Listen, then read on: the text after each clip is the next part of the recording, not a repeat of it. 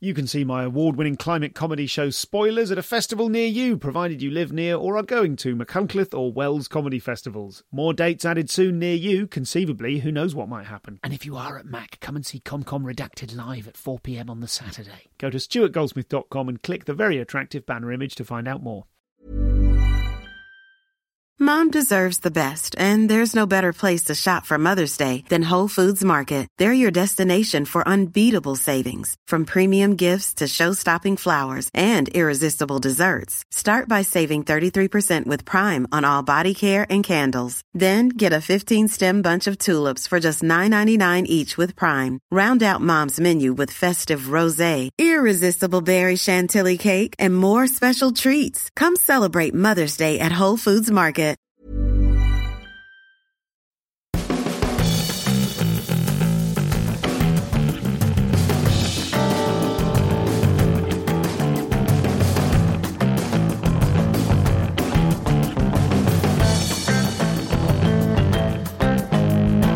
Hello and welcome to the show. Today I'm talking to Pierre Novellie, but before we do that, this is an apology. In this interview, I use the term fat-necked gammon. And it's not very, to describe people, would you believe? It's not very like me to describe people as fat-necked gammon. And I later, in the interview, some 5 or 10 minutes later, I retracted it. But it occurs to me now that the retraction is actually on the extras that are only available to the Insiders Club. So if you are offended by the term fat-necked gammon and would like to hear me genuinely apologise for it, I mean, I'm sort of I'm laughing about it now, but it's not, let's treat people more kindly than that. If you would like to hear that apology, then you can sign up to the Insiders Club at comedianscomedian.com/insiders, where you can also find out more stuff about Pierre. Now, listen, we've got loads of extras, but let's talk about the main content. Pierre is such a funny guy. It's a joy to have him on the show. We're going to talk about how he's an outsider expert on the English. We're going to find out why he deliberately obscured the fact he was the vice president of Cambridge Footlights under President Wang, would you believe? And he never mentions it. We'll talk about that. We'll talk about his early assumptions that he was low status on stage, which are absolutely preposterous once you've seen him. We're going to explore his body of work. We're going to explore risk and his attitude to certainty, and we'll discover the perils of getting your bum out too early vis-a-vis an Edinburgh debut. What a wonderful phrase that I'd never heard before.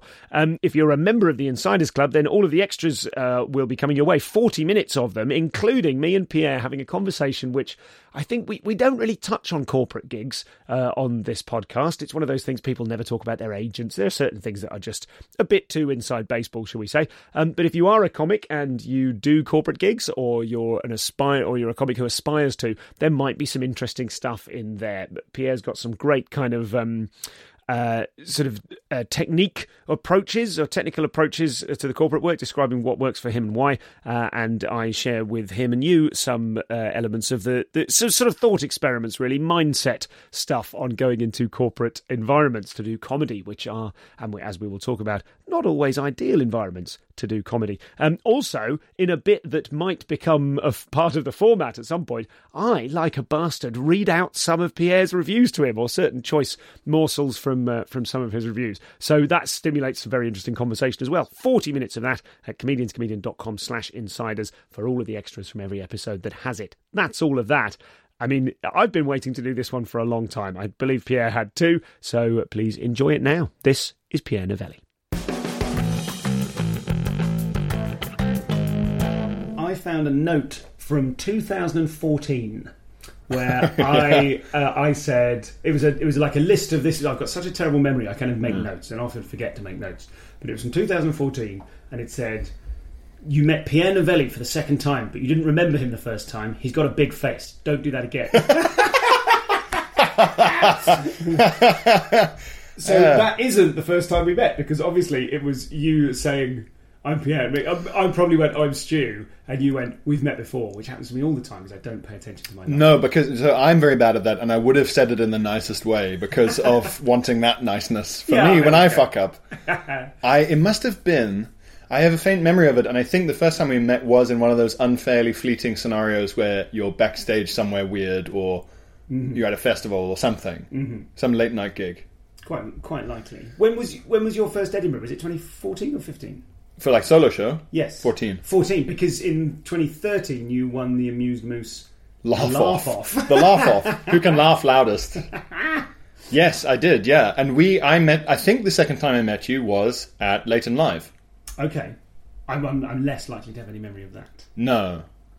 Just because I don't Or maybe that was the first. I don't know. Yeah, anyway. But you've been going since roughly then. And Yeah. the thing I always forget to do with this, I never know at which point in the show I should kind of big up my guest. I assume by now that people themselves, the listener singular, as I try to refer to you, knows that anyone who's on the show is on the show because I think they're great. So let's do a little bit of that. Okay. Your show at Edinburgh just gone, which wasn't a show. It was a run. No, it was kind of pretty finished, wasn't it? Because have you taped it already with Garrett? Yes. Have you done that? Yes, yeah. Okay, before we get into that, it was absolutely great. Thanks, was man. so great. And then we gigged together the previous night or the next night we did that. It was previous, yeah. It was the previous night, All Stars. Yeah. And you closed. You headlined, didn't you? Yes, yeah. A killer bill. Olga, Kiri. Yourself? I was emceeing, so I'd be shot, but I did fine. But you absolutely, very, very confidently headlined a killer lineup in a way that, like, did you, in that environment, Yeah. specifically, let's do that before we do the show. In that environment, do you have any nerves about going on? Because you are so confident and so authoritative, and your gear is so good, and the tags, holy shit, bang, bang, bang, bang, bang. Yeah. When you walk into... let me phrase the question slowly. Are there any bill situations you've been on where you haven't thought, yeah, I got this? Oh, fuck yeah. Yeah, yeah. I remember years ago, I did the whole, like, you do the trio of, like, red roars at the stand. Oh, yeah. And you sort of do that kind of little hopping around. And I think they go Newcastle, Edinburgh, Glasgow. Okay. In that order. But anyway, I was supposed to be, nominally headlining this kind of red raw new material night. Like, oh, you're all new. And then this guy who's... And then the pro guy comes on. Yeah. Yeah, or at least less new. Yeah, sure. And of course, Dylan Moran shows up and does like 25 minutes of incredible new stuff. And then I follow because, I'm headlining. How was that? It actually went well because, it didn't go as well as his set. Yeah. But it went better than I thought because the first thing I did was address how insane it was. Yes. And I was nice about it, but I made jokes about, like, really, I come all the way up here to, So you have to address it because you and the audience know that you're not going to be better than him. Yeah. Even if you are better than him in some insane, like, memory wipe scenario. Sure. There is no memory wipe scenario. They love Dylan Moran. It's Dylan Moran. Look, it's him. Yeah. He's real and he's fleshy and we can almost touch him. Yeah. You're never going to beat that. Ever. So you just have to address it, do your best, and then you get everyone going, well done, given the, So does that mean, then, that you were waiting to go on thinking, I'll address this and it'll be fine? I'll address this and I hope it'll be fine. Okay. Yeah. Yeah. I'm just interested because one of the things that you really have, that authority on stage, and we'll get into the material and the punchlines and everything else, but you are massive. Yes. You're 6'4", but you seem bigger than that. I don't. The shoes add, Yeah, Imagine if I wore Cuban heels. Yes, but you are you're not just tall. You're kind of like, and I'm not suggesting you're overweight. What I mean is, I am overweight. That's not what I'm suggesting. Okay, yeah. But you are a booming, authoritative figure, right? My friend John from school used to say that I didn't look right in photos. Because I looked like, when you enlarge something on Photoshop, but you hold down Shift so it stays proportionate? I didn't know that trick, but sure. Yeah, okay. So I look like a normal man who has been made bigger in a proportionate way. Yes. And that's what's visually odd. Yes. When I'm standing next to all my little friends at school. And does that... that's always been there for your comedy career, I guess. Yeah. Do you feel that, when you were starting, did you recognise that you had authority in a room? No, because I remember early on hearing about all this high status, low status theory. Possibly from this very show. Sure. If not from this show, then from someone who'd gone and done a class or done some... I don't know. But I'd heard about it. And I thought that I incorrectly assumed I was low status because a lot of my bits revolve around me having no idea what's going on or being confused by stuff or annoyed by stuff. So I thought, oh no, but I'm like put out by stuff. So that's like, I'm not like winning. Oh, I see. But that's not how it works. Yeah. I didn't understand. So I had a misapprehension for at least the first couple of years on the circuit. Isn't that funny, the things we assume about ourselves, and then like if you go on a clown course, I remember it was Angela De Castro, I did a clown course years ago, 20 years ago, and part of the course she just got us all to stand up one at a time, and she went, I see this. Yes. You are this. You look shrewish. You look you look dangerous and conniving. Yeah. And I stood up and she went, I see a nice boy. And I'm like, okay, thanks, great. That's something to work with. So, but we all have our ideas of who we are. So you thought you were low status. I mean, it's funny because knowing you as I do and knowing your act as I do, that is preposterous. Yeah.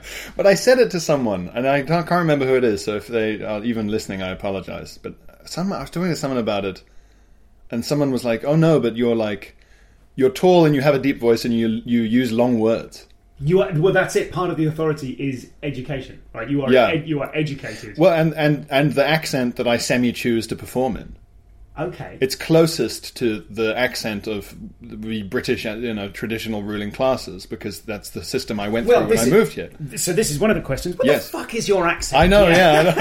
And the fact it's intentional is fascinating. Well, it's semi-intentional. Okay. So when I say on stage, I've had 3 accents. That's true. So I had a very, the Johannesburg accent this is what's hard about South Africa, is that's such a complicated country. Yeah. Even though my name is essentially French Mick-Italian, right, like insanely European, because I speak English as a first language, and I'm ancestrally, my family were more aligned towards the British than the Afrikaans side, even though I have some Afrikaans ancestry, I'm an Englishman in South Africa. Yes. That's how I'd be referred to. Okay. And so, you're an Englishman, that was weirdly my identity before I moved to the UK, within Africa as an Englishman. Anyway, so even the English speakers in Johannesburg have got a very heavily Afrikaans influence. It's strong. Mm-hmm. It's not like Cape Town, which is a bit relaxed than LA and cool. Okay. Because I've only ever been to Cape Town. Cape Town's the nice, I was thinking, cool yes, LA. that is a strong accent. No, not that one. No, they it's like northern suburbs kind of middle class professional Joburg kid is a bit like a stereotype even. Okay. A bit strong. Mm-hmm. It's been made fun of for a long time. Anyway, I had that accent. Then I moved to the Isle of Man. And I had a very thick Isle of Man accent almost immediately. What is that? What does that sound like? I can do an okay impression of it, but I would recommend just Googling the BBC website, the Isle of Man section on the BBC website. It's got some good recordings. Okay. Or who's the cyclist? The Manx Missile. I'm not going to know. He wins all the Tour de France's and stuff. I think I speak for the listener when I say do the impression. No. So the younger guys they'll essentially to most people's ears they sound like a weird Cumbrian Scouser. There's a bit of Irish in there as well, because of where it is. It's between Liverpool and Dublin, and the old guys, the really old guys, sound like old Irish guys. Gotcha. So it's a weird accent. It's quite, but it's you could argue it as a kind of generic kind of northern. Okay. But Scouse flavoured northern. And you had that accent between what ages? 7 and 11, roughly. Okay. 6 and 10, that kind of 4-year bracket. And presumably did you make an effort to shed the South African English accent? Well, I was young enough that it just, when you're a kid, you just go, I don't want to sound weird. Mm-hmm. There weren't many other foreign kids, so I was just immediately integrated voice-wise.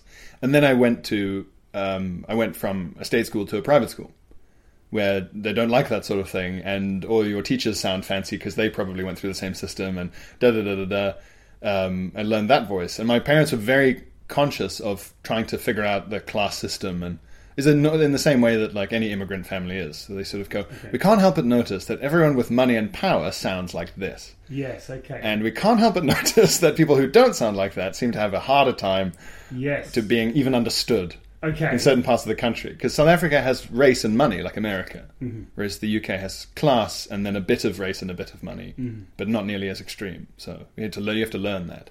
So the voice I'm speaking in now is the approximation of all 3 of those as it's fallen naturally. Gotcha. So it is, and you do that voice on stage? I say you don't do that. Yeah, I use my relaxed voice on stage. Whereas early on the circuit, people were like, you need to really dial up the South African thing. Maybe you change your name to Kobus van der Merwe or whatever. really go in for like an almost... But well, because that was on the open mic circuit, it's an angle, and an angle is anything to cling to. And you will be advised badly by people who don't know what they're talking about. Yes, who think that an angle is useful even if it's incredibly obscure. I remember that I had a funny conversation with some Americans, I think, in Texas, who were saying, "Oh, you should for sure come out here, but you should call yourself Stuart Englishman." They love them, English Stuart.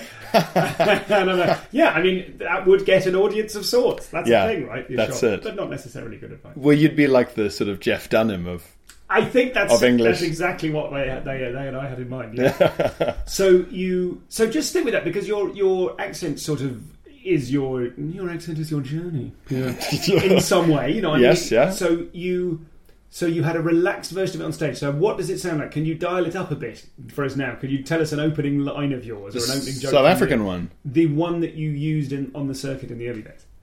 No, I didn't. I never did it. I see. I didn't take the advice. Your relaxed one. Yes, yeah. I see what you mean. I'm sorry. I would lean in on the one thing that's useful about being from Johannesburg as well is that I've tried, right? You know how I have to introduce myself at the start of every set and show, yes. Right? I tried doing without that for a year or two. Like I'd try, and I'd get heckles for being French. Oh, I see. And it would become a distraction. And I would try and be like, what's the deal with whatever about the UK? And people were like, better than France, mate. Yeah. In like some club. And I'd be like, well, I don't care about France because I'm not from there. And then we'd be in the weeds anyway. Yes. So why not just get it out of the way? Or people would be like, where in Canada are you from? Or because, French name, weird accent. Okay. Canada. What's the fastest way you have to resolve it on stage when you walk out? How many seconds does it take you in terms of jokes to go... That's that. You just go, my name's Pierre Novellie, it's a French-Italian name, because I'm South African. Yeah. Straight, then move on. Fine, gotcha. That's it. And people laugh at the absurdity of that because they're expecting Monaco, I don't know. Yeah, sure. Sardinia. I saw a clip from you doing like an Edinburgh thing from maybe 2014. Yeah. And the line there was, and again it kind of feeds into that authoritative thing whereby you would say, people say, aren't you French? And you'd say no. And then what was the line they'd say? But your name's French. Yes. And you'd say... What did I just say? That's it. No, that's it. That's what I mean. And that's like, oh, that's Pierre. There we go. What did I just say? He's like, there we go. There he is. I remember that bit. Yeah. Fuck yeah. Like, not so much even just like the bit's a funny bit and what have you, but the taking the tone with a stranger, like in the story, a stranger has said two sentences to you already. And you've cut to, what did I just say? That's such a parental way to treat a stranger in the story. Yeah. And what I like about that is like whether it was sort of, no matter how deliberate that was, it's one of those moments when the mask flashes, when we go, oh, there he is. There's the arch. Strange foreign man. Yeah. Because you're not that foreign, right? No, well, we thought we were less foreign than before we moved. We were surprised by how much of a culture shock there was. Okay. It wasn't like as insane as if we'd moved to, Japan or something. Sure. But it was more than we thought, because we had been called Englishmen our whole lives. Well, and we were like, well, it's just time to go back to where we'll just slide in naturally. And then you sort of go, oh, shit, actually. And was there friction? Was it like, is there, should we assume that part of the reason you're a comedian is because there was friction in fitting in and you made of course. Oh, God, yeah. Although I was never funny at school.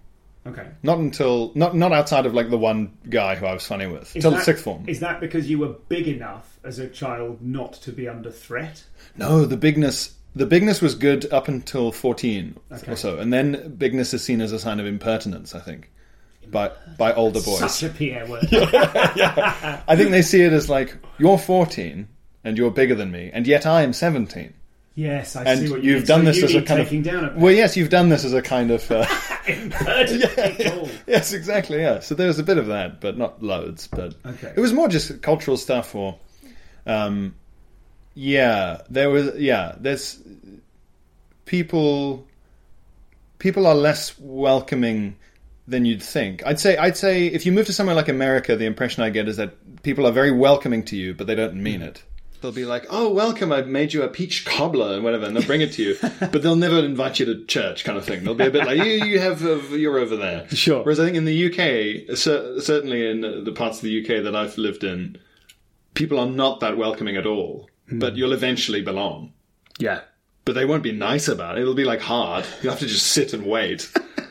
in some respects. Like, Okay. people, yeah, you do get antagonism, definitely. Yes. Not like on the level of if we'd moved and we're a different race or didn't speak English, of course, but it's still it's not a constant party, I'd say. Is that antagonism, was that antagonism reflected at Cambridge? Was that antagonism reflected in the comedy circuit?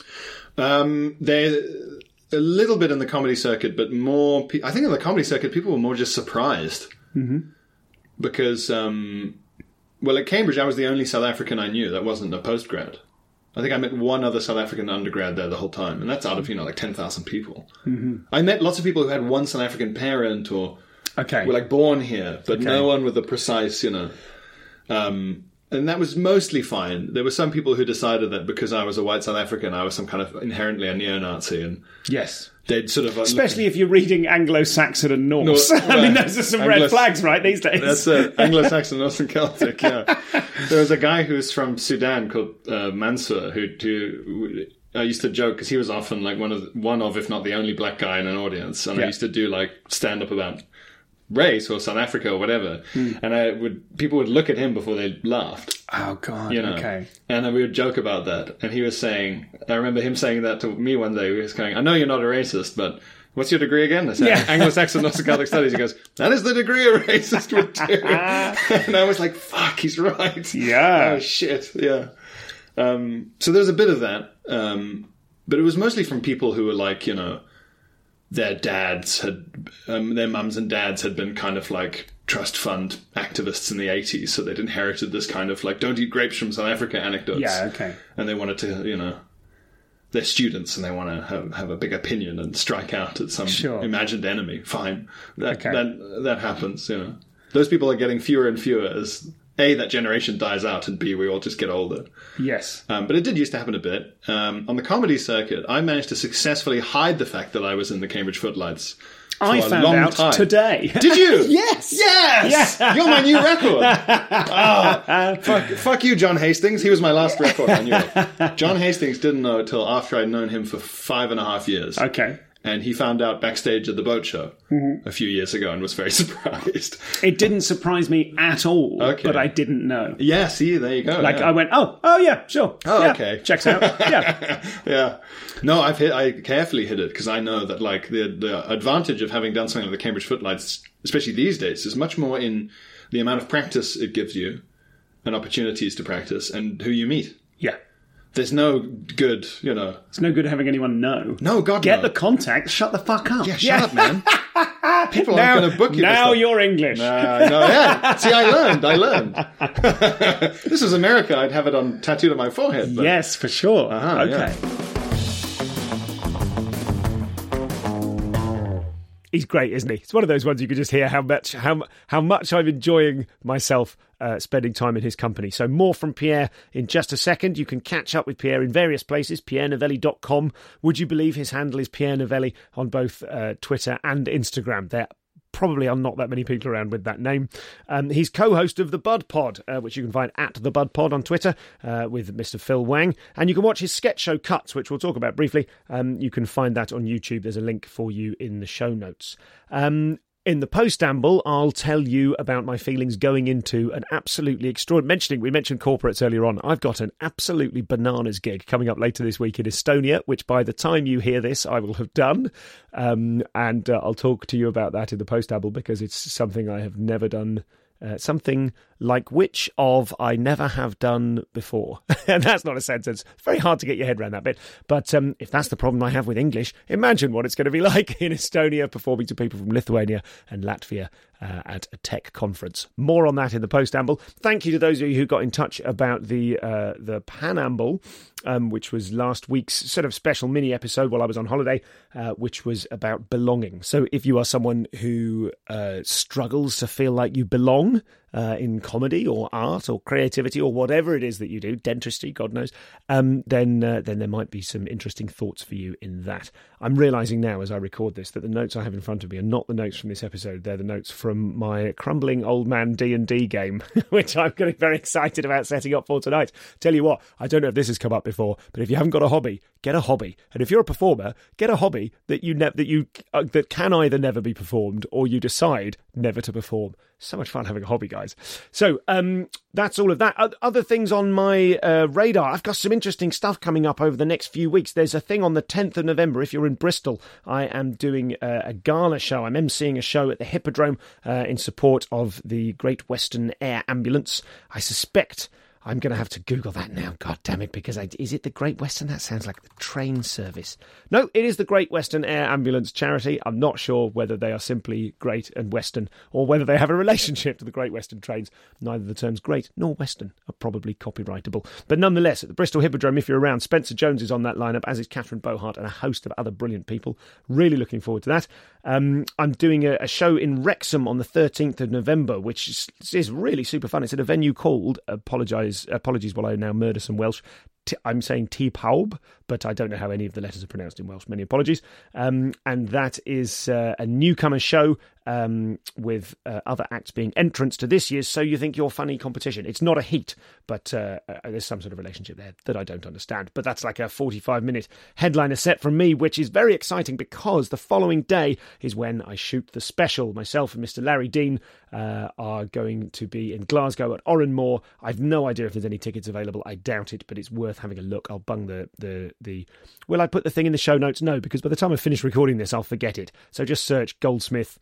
What I would search, here's my search tips. I get to Google. I'd go Goldsmith Larry Oran, which is Oran, and then I'd probably get it from that. There can't be that many Goldsmith Larry Oran. Give it a try now. Let me know how you get on.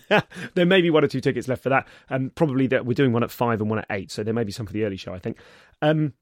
That is going to be so much fun. I've been working with brilliant John Britton on kind of, not exactly directing the show, but kind of talking through it. And I'm going to have some entourage there as well. My dear friends Marky and Jay are going to be there supporting me and, mopping my brow and putting a cloak over my shoulders when I come off stage like James Brown. Cannot wait for that. Really hope to see some of you there. And then... what do we do? I mean, I don't really do kind of light sort of gig type things. I've got some really fun acts booked in for the podcast, but I don't like to tell you them. I can tell you who's next week. Philippa Perry, not a comedian. It's another non-com pod in the realm of a Greg Jenner one. Or even a Jonathan Coulton one. Philippa Perry is fascinating and a psychotherapist and an expert on childcare, and we have just a fabulous conversation. I think you're going to love that. That's next week, and some belters coming up after that.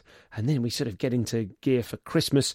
Who do we want for the Christmas special? Drop me a line and get in touch. Thank you, by the way, to everyone. We'll get back to Pierre in just a second, but thank you to everyone who got in touch regarding the sort of secret strategy meeting I offered at the end of the post-amble of the Aaron Chen episode.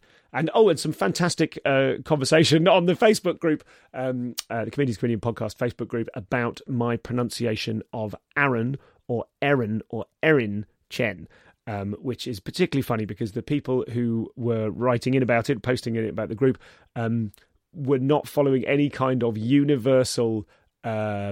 what's the word? When you write something out phonetically, they weren't following any kind of universal phonetic format in describing, like Arin was just the letter A then hyphen Rin, and you go, well, that itself could be pronounced several different ways. And also, of course, Aaron or Erin or Erin is probably not Erin, is Australian.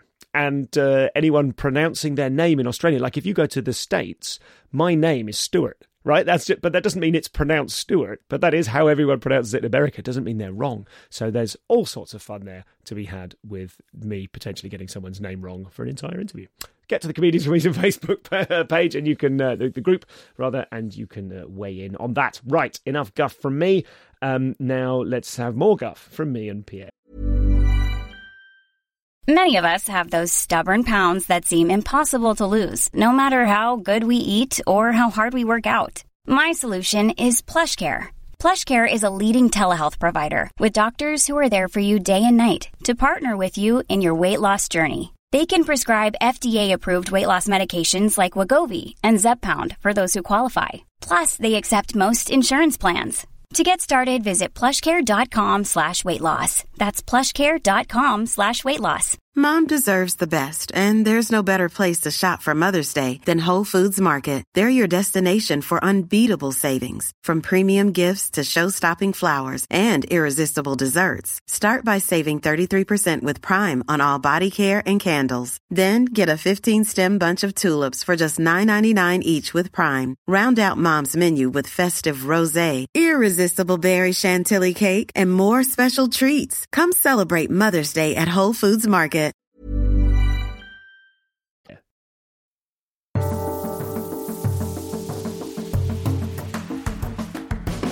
Had funny come into your life before Cambridge? Was it part of the decision to go there? If you weren't funny as a kid, if you weren't funny at school, you said, were you I was funny in at home? sixth form. Okay, but up to then, I was only funny at home. Yeah.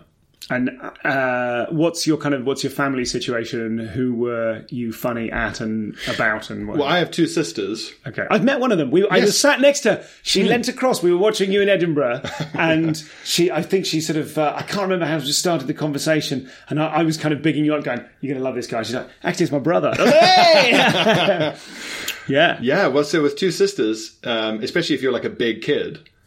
If they're annoying you or they try and fight you, you can't really fight them back, right? Like you can't hit a girl and so on. Oh, sure. Whatever. You're bigger and a boy. Exactly. Right. So I developed a kind of psychological warfare. Like if I was funny, but if the way I was annoying them back was funny, I would be more likely to get away with it. Okay. That's an origin, mate. That's great. And just being like, too big to physically attack sisters. Yeah. Okay. That's part of it. But also just like my family liked comedy. Okay. And you like The Goon Show? Yes, I do. That was like your kind of... First comedy I ever... Yeah, The Goon Show, a 1950s radio show. So when we moved to the Isle of Man, I had only... That was all they were allowed. That's right, yeah. It was the newest comedy. So I'd only just... So in South Africa, you start school the year you turn 7. Okay. So I was going straight into year 2 in the British system, and I'd only just learned how to read, and I couldn't write yet. Right. So I had some catching up to do. So we'd go to the tiny, like, fishing village fucking library a lot, where the old librarian lady pointed me in the direction, well, me and my mum, of this rack of Goon Show cassettes. Okay. And she was like, "Oh, my husband, when he was a boy, these were the funny thing on the radio." So, and then I got obsessed. Oh, obsessed with them. Wore them out. Because I'd never heard anything like it. It's sort of silly voices and puns and clever humour, and it's surreal. And the radio is theatre of the mind. And they're a lot like a Warner Brothers cartoon. So if anyone doesn't know, and very few people will, they're sort of a recurring cast. It's always the same characters, but this week it could be in 1066, or it could be aboard a whaling ship, or in the court of the Tsar, or whatever. But they're the same archetypal characters with the same names and the same stereotypical traits. And it was sort of humour that was endorsed, at least nostalgically, by my own dad and also my uncle. Okay. And so it was like it had context. Yeah. Of, oh, yeah, I remember those. Oh, this is important. And it was just great, yeah.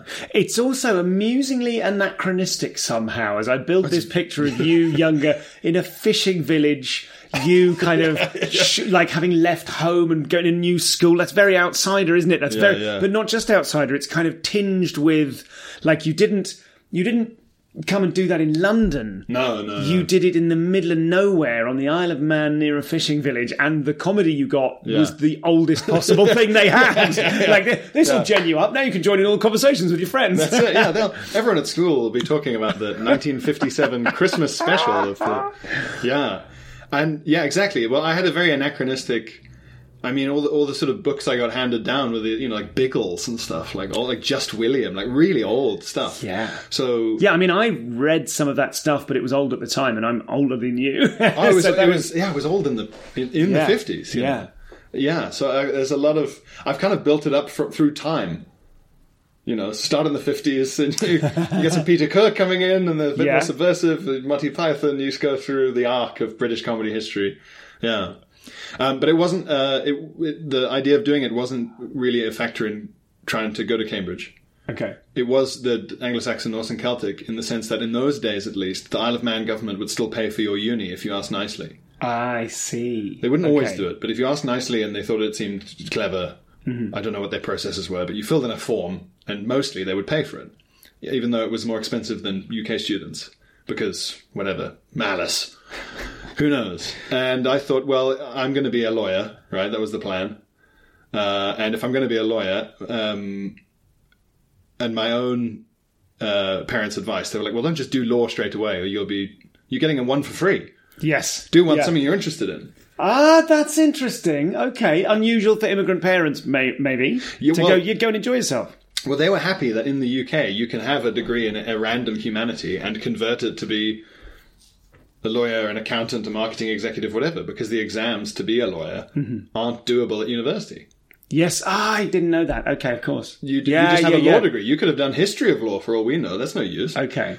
You're just a historian who's specialised, that's all. So this was all fine. And growing up on the Isle of Man, I was obsessed with castles and history and Vikings and Celts. And the Isle of Man has got a Viking parliament and a Celtic language and So I thought, well, rather than learn causes of World War I, causes of World War II again, let's do something weird. Yeah. And what was your favourite element of that, looking back at that degree? It explained the shape of the UK. Okay. No one in the UK can tell me why Wales is there.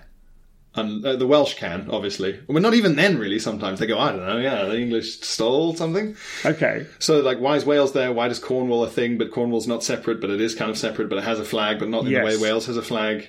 Yes. What's going on? Yes. I don't really know the answers to these questions. No one knows. And that's interesting that you do, because now you've come and done the research, and so you know more about England than the English. Yes, yeah. And I've been to more of it. Yeah. Through the circuit. Yeah. Yeah. And Scotland, everyone goes, oh, Scotland, Gaelic, and Gaelic. And you go, well, no, only in the islands and highlands. Mm-hmm. In the lowlands, like Robert Burns, that's Germanic. Kirk is the word for church in Dutch. Yes. So what's that about? And loads of links to Norway as well. Loads of Scottish poems. My granny used to tell me were all basically the same words in Norway. The Orkneys and the Shetlands. Yeah. Yeah, all of that. So what's happening there? So does that make you an outsider expert? Because that's quite a fun job title. You know what I mean? That's quite an interesting idea. I've wormed my way in through learning.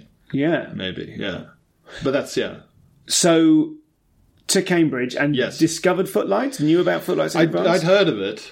But I didn't... Because of Peter Cook and... Yes, was he Cambridge? I don't know. I mean, my memory's woolly on that. But he was funny and establishment. Ergo Footlights is what I thought. No. Was he? Dudley Moore was Oxford. Ring wang. Yeah. Hell no. Hang on. Well, I noticed that whenever I read about any of these people, this name kept coming up and stuff. So I was definitely aware of it as this weird thing. But I had no conception of how it was shaped or how one went about even doing it. And then when I arrived at Freshers' Fair, like every society, there's just a stall. And they go, oh, there's like an open mic where no matter what, you get stage time for freshers. So come do that. If you're interested. So I thought, okay. And I didn't tell anyone I was going to do it. And I made a deal with myself that if I was shit and it was shit, I'd just never speak of this again. And I think I did okay, but the adrenaline rush was so huge and it felt so good to do. And it felt so much fun that I thought, right, I'll keep doing that. And you rose to vice president. Yeah. Who was your president? It was Wang. It was Phil Wang. That's hilarious. Well, he was a year above me, but he was an engineer. So even though we graduated at the same time, he was older because they do 4 years. Gotcha. Yeah. Okay. This is all very... Does that mean, and I know about Bud Pod, which is you and Phil. I've never listened to Bud Pod, I'm afraid. The majority of people haven't listened to Bud Pod, but I do recognise that you have a pretty intense audience. There's some good... I've seen some... Yeah. You see the odd tweet flying around where people are kind of... Where's Bud Pod? Yeah. Furious about not getting their dose. Yeah, that kind of thing. Yeah. So does that mean that there is a competition between you and Phil Wang, seeing as he won the presidency? Well, he was kind of always going to get it for being older. Like, it meant that he'd had 2 years as a footlight instead of just the one you get in your third year. Okay. So it certainly wasn't a surprise. Okay. It's very interesting to, that's one of the reasons the podcast is very easy to do as well, because Phil gave me my second ever gig. Okay. So I did the one for new people, the one where it's like, a cavalcade of maniacs. Mm-hmm. And then I came off stage and Phil was like, oh, hi, I'm Phil. That was good. Do you want to come do my student bar thing at the student union? And I said, yeah. And he went, what are you, a PhD? And I was like, no, I'm 18. And he went, ha, ha, ha. Because I already had a beard and I was just this giant child. Yeah. So that was my second ever gig, yeah. Okay, and this was you at the time thinking, what I am is a giant, beardy, low-status guy. Yeah, I thought just giant beard guy. Yeah. So it means that when Phil and I record Bud Pod, it's like, what is it, 12, 13 years of rapport now, and it's very easy to edit. Yeah. Yeah. We don't really edit. Just talk for an hour, put that out. Yeah. And at what point in your relationship with stand-up did you think, this is the thing now? Because you were, like, before that, you were thinking, well, law eventually? Like, did you have a sort of life plan mapped out? Yeah. Yeah, I did. I had it all mapped out. And then stand-up became the thing because I never did a gap year, or I never really had a break or whatever. I was very intense. And on that basis, it was sort of acceptable to sort of say, well, I thought I'll try and do this for a year or two. And that was in the end of my second year, where I was talking to someone who was very into it. And I said, I might try and do this, outside of a university context. And they went, well, obviously. And they looked at me like I was a fucking idiot. And I never considered it to be obviously at all. And so that compliment / contempt. Yes. That's much more reassuring than someone telling you you're brilliant. Yes, of course. Someone taking the piss out of you for not having realised that you had the opportunity. Yes, of course. That's a good way to motivate people. You can believe that. Yeah. Anyone can believe that, sure. So that's the moment where I went, oh, well, I really should then, if I'm a fucking idiot for not considering it. Okay. Yeah, so that was when I decided. And how was your first gig outside of the halls of Cambridge? Difficult. As you do your material on, I don't have anything to hand, which is representative of Cambridge. Gowns? I don't know. Yeah. Sure. The Illuminati. Yeah. How about them initiations? So where was it? What was the... I think it was... Do you know where it was? Do you know where it was? I'm pretty sure it was the Southend-on-Sea. Oh my God. For Christian Knowles' gig, or the Curb one, or the Joker? It might have been the CKP one at the time. In the sort of ballroom thing. It was like a function room. It wasn't in the... big space. Was it a function room under a theatre? Yeah, round tables. Yeah, okay. So I think that one's changed hands. I think it's been all of them. I think that used to be Gary Jackett's gig. Yeah. Yeah. Not that any of this matters at this stage. But proper grown-up club, open mic, like open spot in the middle of the bill. Open spot in the middle of the bill. That was either my first or my second. And the other one I'm thinking it might be is Bracknell Comedy Cellar. As an open spot. Beautiful gig. How was that experience? So still hard. Difficult with 10 eyes. All difficult. Because... So at university... Like, difficult is a really interesting way to describe it. Very few people would describe their gigs as difficult, early gigs. Most people would say, it was bad, I bombed, stuff like this. The fact that you've chosen the word difficult suggests a kind of... either determination or purpose or something like that. That feels like a really reasonable way to describe it. I'm never effusive in either direction about what I do unless it deserves it. Okay. I've listened to enough fucking recordings of myself that I know to average out how I feel about it. Yeah, that's good. I say difficult, I think you're right, because it's more like a puzzle I have to work out, which is like... Oh, you aren't ticklish in these places at all, are you? Well, where do I poke you then? Sort of. I know I can tickle people. I know I can make them laugh. Now that's interesting because where do I again, even that phrasing, it's about them. It's not about you. It's not about how do I do this. It's about where are the places on you that will make this work. What a fascinating way of thinking. I have faith I can do it. That's the difference. Why? Because I don't see why. Human beings aren't like other human beings. Like, they're not orcs. It's not like, I simply cannot access the orc sense of humour. They're not like aliens or whatever. So there's definitely a way.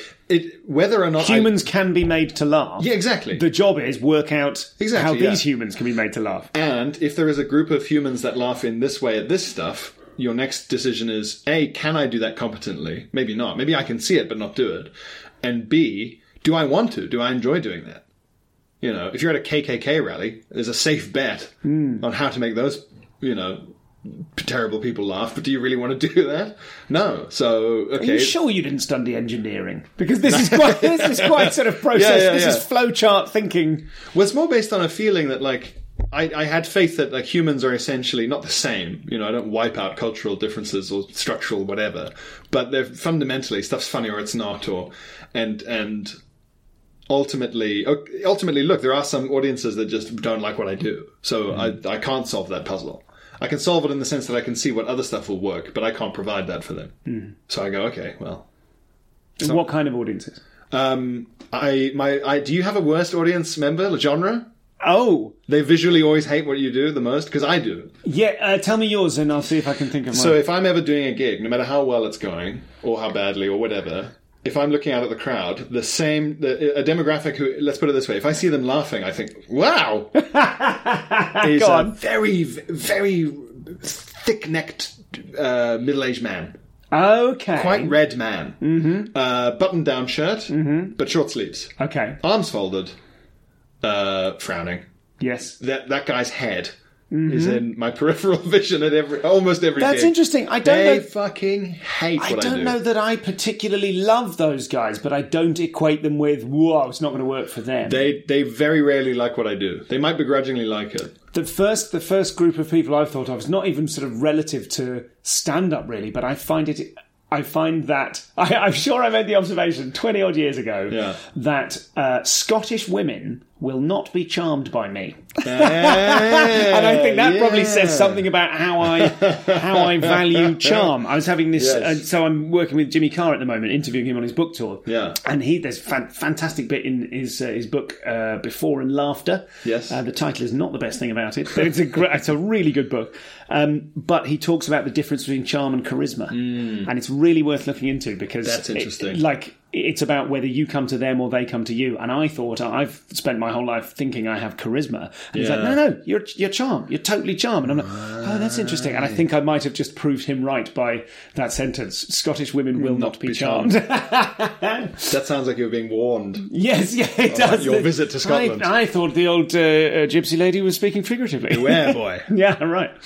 Yeah. So those guys, why don't those guys buy you? I don't know. I think a lot of my material early on and now, weirdly, it's looped back, was about, I mean, you saw me do the stuff about, putting on weight and having to get new trousers and doing this. From my massive chair. Yeah, my massive chair. Great stuff, man. Really good. Thanks, man. I was pleased. That's an accidental callback. Yes, really. Yeah, lovely. I said it and everyone laughed and I went, of course. Stays in? Of course I meant to do that, yeah. So I think that they don't relate to that at all, or they find it a bit like, I don't know, maybe men don't do that. Men don't talk about body image or self-shame. Yes. They sort of go, this isn't about, Oh, because maybe do you think they're disappointed in you because you appear to be the establishment and then turn out not to be? Then I'm not, yeah, maybe. Or like, why is this big man embarrassed about his big legs? Yeah, right. It's quite because then they contemptuous. might have to be embarrassed about their big legs. And their big old belly, yeah. Yes. And they go, don't unlock this. Yeah, yeah, maybe that's Don't open this Pandora's box. You're ruining this for all of us. Yeah, maybe. Yes.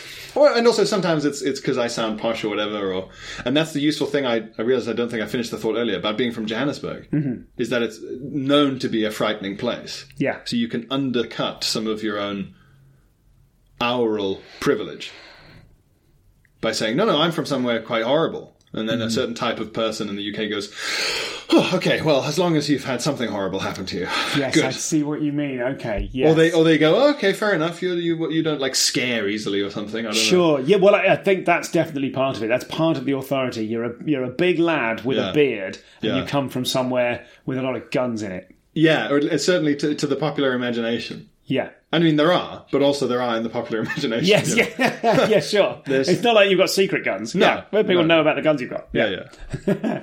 Okay. Yeah, so that's my genre of audience member who I very rarely managed to crack them. That's interesting. Sometimes. But having said that, we had a conversation a while ago about corporate gigs. Yes, yeah. And the fact that for you, they are... I mean, I'm not saying they're a doddle, but you know those guys. And I remember you saying, because we were maybe came up when we were talking about your red velvet jacket, which we'll get into now. But you sort of said, I'm of these guys, I get them, and so they get my humour. So, like, if I go if I'm going to do 15 minutes of stand up before some awards for something, then I'll be I'll pull together my most mainstream, most accessible stuff and some jokes about what I think their lives are like. Based on my life, never having had a salary. Yes. Not really. I know a bit more these days about that kind of world. Whereas you, I think, can go in and go, here's the stuff, lads. Do you know what I mean? To a greater extent, although amusingly, after I said that so confidently to you, I had a really difficult one the other day. But I find it easier than a lot of people seem to, because I'm from familiarly, I'm from a white-collar context, and I think there's a lot of comedians who either couldn't resist the temptation to have to do a shit on the floor in front of a bunch of, those goddamn bankers or whoever, whoever the corporate's for, they've decided they take issue with, or they just don't realize exactly how incredibly sensitive and precarious an office environment is. I mean, I barely do,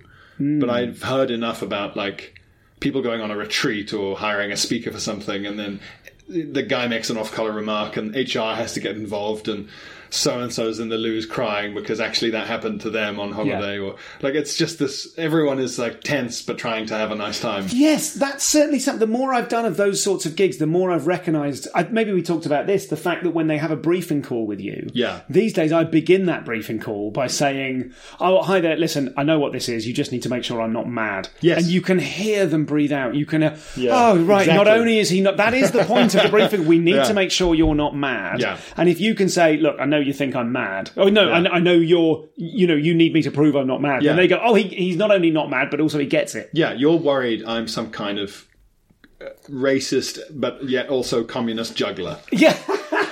And I'm going to come in and like take off the CEO's wig or whatever the hell. Yeah, they're very worried about that kind of thing. And I think all British audiences, to an extent, are anxious and tense when they're not in a reliable context like a purpose-built comedy club. Mm-hmm. They sort of go, the British audience's starting mentality is, God, I hope this isn't shit. Yeah. As opposed to, I can't wait to see the comedy. Yes, it is weird that, because the more I've travelled, the more I've noticed how weird it is. Yeah. But that is the guiding principle of, I hope this isn't shit. Yes, everyone seems to believe that they're not allowed anything good, or that good things won't happen nearby. So their skepticism is way off the charts. Which is ironic because in the UK is probably one of the only countries in the world where for £8 or £9 a ticket, somewhere quite close to you probably can see in one night 3 award winners, a TV comedian, a radio star, whatever, not without great difficulty. So where's this coming from? It's just it's a cultural thing. It's just the assumption that everything will be shit until proven otherwise. Exactly, yeah.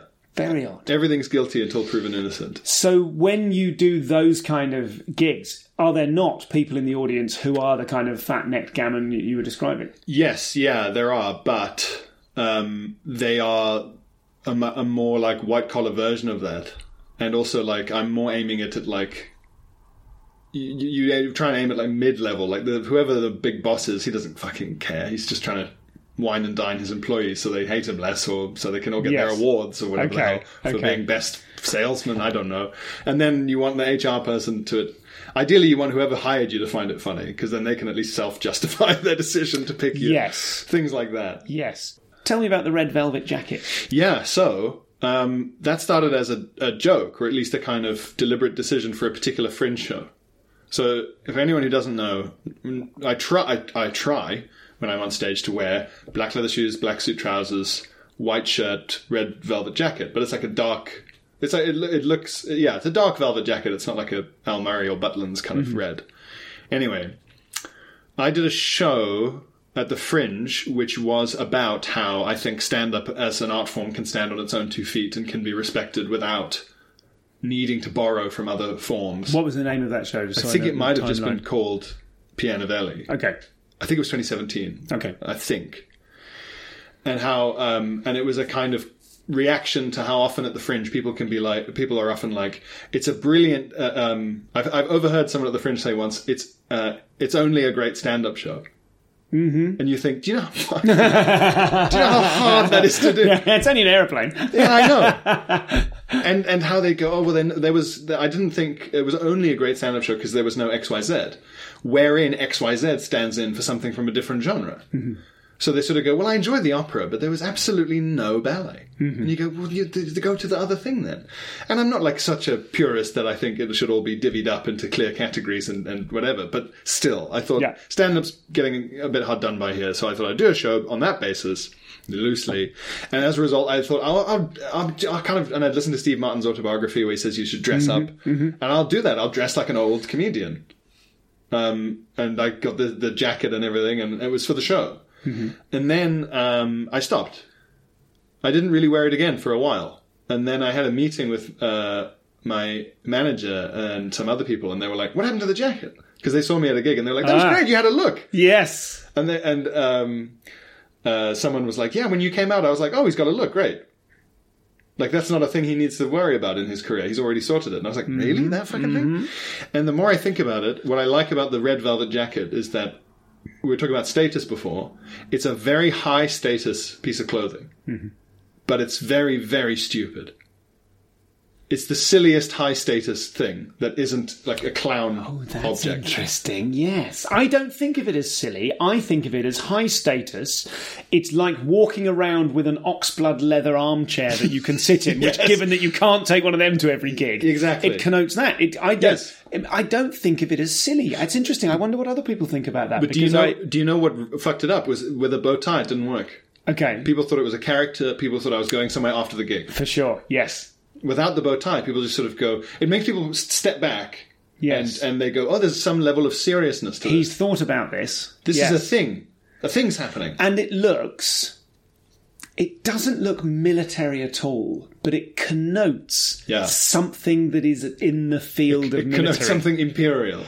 Imperial. I kept thinking Prussia? I don't know anything about Prussia. I don't even know what Prussia is. Well, smoking jackets are actually from the Raj. Okay. It's a style like cummerbunds. Yes. I mean, cummerbund is a Hindi word. Is it? It's all from Empire. Yeah. Okay. So I think that's probably So it looks imperial. There's something imperial about it, maybe. Yes. Yeah. Yes. But I think it's high status, obviously, for all those associations that we have with anything to do with blazers or formal clothing, especially in somewhere as class conscious as the UK. But it's low status, not low status, but it's a mad thing it's an eccentric thing to own. And it means that... Like, it has eccentricity, yes. Yeah, okay. so you go, okay, this person's high status, but they're weird. Or they're high status, but they've made a funny choice with their jacket. Or Yes, Because I did a fringe in a suit. And the difference with a normal suit is that people are listening immediately. Is that right? Something happens because I, for years, fought against this. And my motto was, if I can't do it in jeans and a hoodie, rolling out of bed, then I don't want to do it. Yeah, and I don't know why. Other way now. I felt exactly the same. I don't know what it was based on. I think it was in the same ways. For a long time, I used to wear those Merrell's trainers because I would think that they're waterproof, they keep my feet warm, and I can run for a bus if I need to. Exactly. Boringly fuck-headed practical bullshit. Yes. I've got a gig in jeans and a t-shirt. Otherwise, what? You're telling me I have to carry a blazer around on an inconvenient coat hanger? A bag, a man with a bag who's putting in some effort. I think it was just my attempt to... Often the biggest mistakes I've made in life generally have been to go, well, not necessarily. Yeah. I'm trying to disagree for the sake of proving an orthodoxy wrong. Yes, okay. And then as I have got older, I've realised, like, oh, wait. And it makes perfect sense because... Why would theatre, as an art form over thousands of years, have naturally developed costumes at all if they had no effect?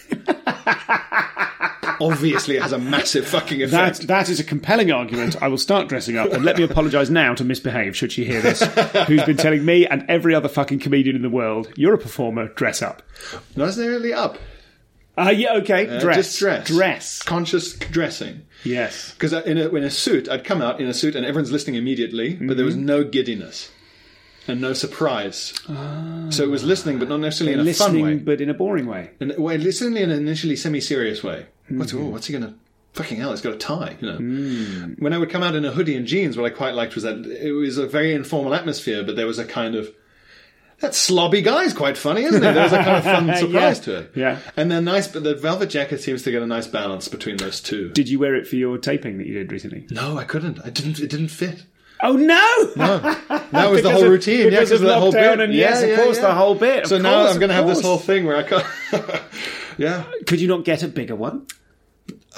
For your taping? I don't know. It's short notice. For your special... It was really stretched how quickly... across. Come on, it wasn't that short notice because you were doing the material in Edinburgh about the fact it didn't fit. I couldn't actually... I also couldn't... I'm not your mum, by the way, but I'm not telling you off. But I also... For the week of the taping, I was away on a stag do and my girlfriend who I live with got COVID and told me before I came home, so I had to spend the week where I was doing that taping living not at home. Oh, shit. Yeah. Okay. So it was a whole thing, yeah. Okay. But so what did you wear? How did you solve the getting dressed issue? Black t-shirt, jeans. Okay. Yeah, I know. I shot the last special I did. A naughties comedian. That's how I dress like. The previous special I taped with Turtle Canyon, and we'll get on to Stu Laws when we talk about cuts. Yes. And saunas for some reason. But that's a listener question from Stuart Laws. Yes, okay.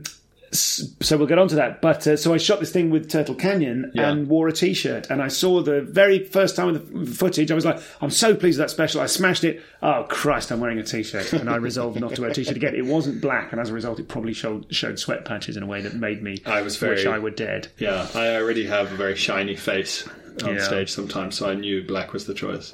This is... We're getting very specific here about clothing. Because I've got this special coming up at the moment, I'm really like, I don't have a look. Wouldn't it be great to have had a look for the last 10 years? I literally wear jeans and a T-shirt. What I'm going with is a grey Harrington jacket, grey jeans, and I'm going to try and find a pink or lilac shirt, something pastel. Yeah, that's Because I think that's been thought about enough that you go, oh, he's thought about it, and then you can ignore it. Yeah, something's gone into this. Yeah. I want the illusion of confidence and purpose because I don't feel either of those things. Have a pocket square as well.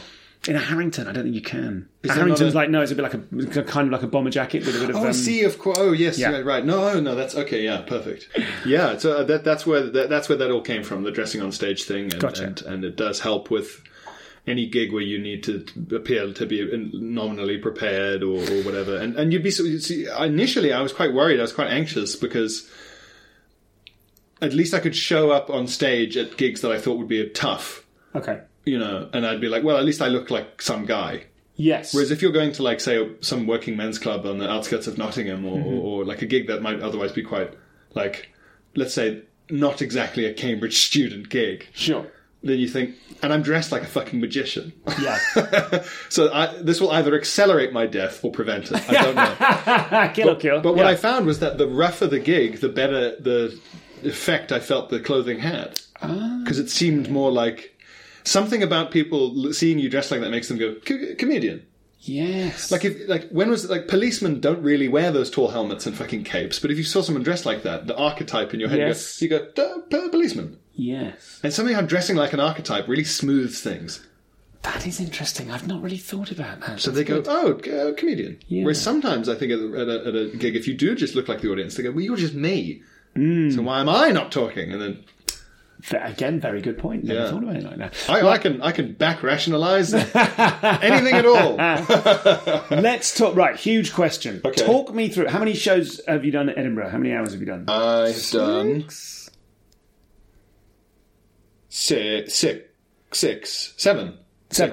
No, 6, and the 7th would have been the COVID one, but instead I did the best of that you saw. Gotcha. So 6 with 7 kind of. So here's the big question. Talk me through. I've seen of those shows 3, I think. Yeah. Talk me through, like, your experience of writing Hours. How it started, how you went into it, what the reaction was. Like, I'll ask you questions as we go, but broadly, what I want to hear about is the body of work and where you are in it. I took convincing to even delay it till 2014. So I left university in 2012, and I wanted to do an hour 2013. Yes. Because I had that much material. Because the way that the sort of Cambridge comedy system works is that you need a new 3 minutes every 2 weeks. Okay. And you do that for 3 years. Okay. So you do build up this archive of what is and must be objectively dreck. I was going to say, piffly, piss-weak student material. Indeed, yeah. Although with a highbrow edge to it. Yeah, fair. So I was like, well, I just want to do that. I don't care about all this. I know you wait for 6 years and then you unleash this like demon you've been training, this incredible perfect hour. And I thought, fuck that. I just want to be a guy who's done an hour. Mm-hmm. I felt like that was a level you promote yourself to.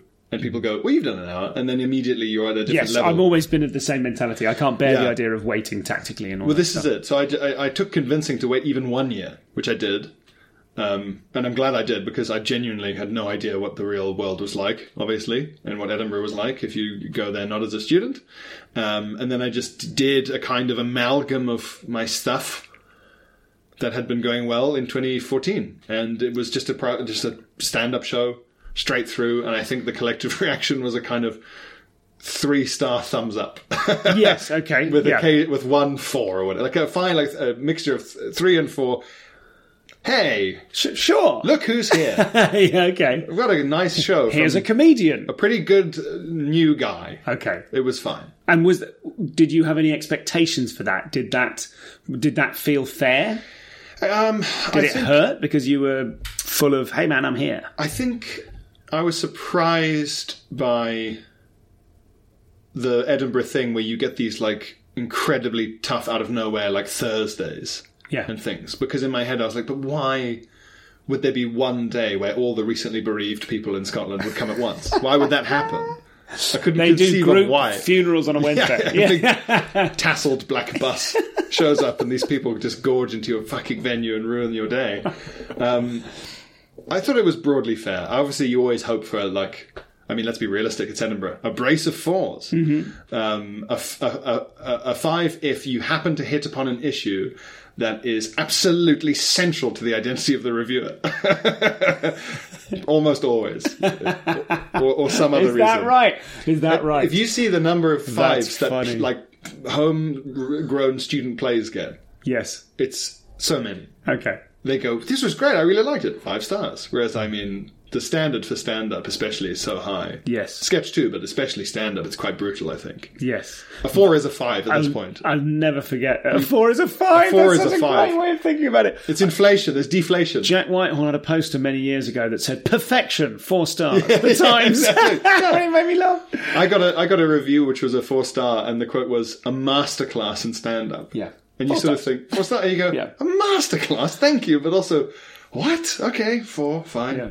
But it works because, again, like, the rareness is now just going down the ladder. Anyway, so that was the first one. And then after that, you just sort of do shows, really, and each year you kind of, you know, in September you think you don't have anything, and then by January you kind of do. And do you feel each show stretched you? Or was it simply a case of... I feel like I'm setting you up. This isn't a trap question at all. No, sure. But for me, it was heroic enough to simply produce another hour of stand-up. Yeah. That's the thing, is that you're already doing something that almost no one can do. Right? So that's already, you know, well done you. I will say for the first 3 years, I wished every September that I'd been bolder in August. I wish I'd taken more risks. Risks with... I don't know, you sort of think like, I felt like I was taking risks, but in hindsight, I look at the material and it was fine. No one could really object to that, or no one could really be like, wow, what a interesting, you know, what a renegade take on something. And you look back and you go, no, it wasn't... Cool takes. Yeah. Sort of... not microwaved all the way through takes, like hot to the touch initially, but not blistering and on fire and... Yeah, but then I think I managed to catch up with myself. Okay. And take more risks and things. Because I think more and more, especially through just like seeing lots of Edinburgh shows and listening to podcasts about comedy, you realise that unless you are Michael McIntyre, and no one is apart from him, if you try and make your constituency everyone, your constituency will also be no one. You need to plant a flag a few times and lose people. Because if you gain people through strong, divisive stuff, they stay with you for decades. And you need them. That's who's coming to see you on tour. That's who's subscribing to the podcast. Casual fans who go, it was a great hour. Oh, yeah? Who was it? Yeah. So I thought, fuck, okay. Okay, so... Got to try and alienate a few people, actually, in some ways. Let's look at that. How true is that? I understand the premise. To what extent do you then set out to go, I'd better be divisive? Or do you think to yourself, I will now allow myself to be as divisive as I want to? It's not trolling. It's not trolling or deliberate divisiveness. It's more like, if you're going to do a routine where you really fucking slam a politician, don't try and soft soap it by going, and I know a lot of people like him.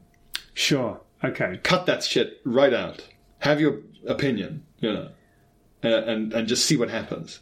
Because people like that a lot more. Whereas if you soft soap, people sort of go, well, do you mean this? Or are you just saying it as a kind of prevaricated, qualified, or maybe I'm wrong? Like, that only works if you're being very intellectual already about something. Whereas if it's just about, you know, if it's just a stand-up routine, I think, the more you prevaricate and shy away from stuff, the less people are into it. What do you think was your most divisive routine in your most divisive Edinburgh show? This is the thing, is that none of it is divisive. It's all incredibly mainstream, really. Well, the least soft soap, let's say. We don't need to set you up as like Mr. Divisive. I had a bit where I was I was making fun of pacifists. I was being very rude about pacifists because I was like, if I ever meet someone and they go, well, I'm a pacifist, and my instinctive reaction is, it's good to know that even if someone else was trying to murder my whole family, you'd do nothing. Okay. I'm so reassured by that. The first thing you've told me is that if you saw something happening and you could intervene but only through force, you wouldn't. Well done. And it was a really contemptuous, reduction of that pacifist position, Okay. It's because I met a pacifist who was such a pacifist that even World War II was not worth doing for them, which I think is a morally, abjectly abhorrent thing to say. And a deeply unwell thing to say, in my opinion. Yes. And that sparked that routine. And I sort of used that as my example of, this is how extreme not wanting to fight can get. There's a point where it's time to fight. I'm sorry, that's what I think. Okay. And people don't like that because lots of people like to think of themselves as pacifists, even though when you really put it to them, they go, okay, well, no. Okay. Apart from this person I met, who was all the way through, very odd. Yeah, I found that very strange. But anyway, so something like that, or I had a routine which was about how rhetorically wondering why every communist I met knew Latin. In the UK, I knew a few communists, and they all seem to know Latin and have chinos. And what is that? They all seem to, and have what? Sorry, they're all privately educated. Yes, of course. Yes, and they're all wealthy. Yeah, it's this very elite club to really be a communist in the UK. It's very they're always from very nice backgrounds. Okay, they've got better Latin than I do. Every now what you would expect is a guy in a boiler suit and on a march, and it's not. It's a guy called. Sebastian. Is that because you don't go on marches and meet the boiler-suited communists? The really crazy ones. No, that's true. But I mean, if I meet them socially or sure, okay, and they sort of go, wow, they always seem to. It's never really over the salt of the earth, is it? The salt of the earth are busy. Yeah, that's fair. No, that's fair enough. So what do you... And that's an arts critique as well. I mean, I live in the world of the arts, so naturally these are the people I meet. Obviously, if I worked in, the National Union of Teachers, I'd meet some real hard-bitten fucking ex-docker or something. Who you want? You want one out of central casting. Yes. Yes. As opposed to... Do you think that, winning an argument, how important is it to you to win an argument? Or how important is it... How much material has its genesis... Of your material, has its genesis in, argument, or... How much has it in observation? Where do you think is the kind of the big golden tap? Observation. I used to argue with people. I stopped when I was 22 or 3. I still argue with friends, or if I meet someone one-on-one, but I don't seek it out. Okay. Or I'll say my position, but I won't I used to be when back when it was not still an insane thing to do to have a debate under a Facebook post. Yes. I used to do that, but then you just get to the point where you go, what the fuck am I doing? This doesn't matter. I'm keeping them on the site. Keep them on the platform. Let's get Zuck to space or whatever, exactly. Whatever his plan is. Yeah, let's get him another bomb shelter or whatever. Yeah. No, I stopped doing it, really. I'll do it sometimes socially, but only if it's something where I think I absolutely can't let this lie. Mm-hmm. Which is rare. I mean, when was the last time you were in a casual situation where someone said something so extreme or mad that you had to go, what? Yeah. You think what?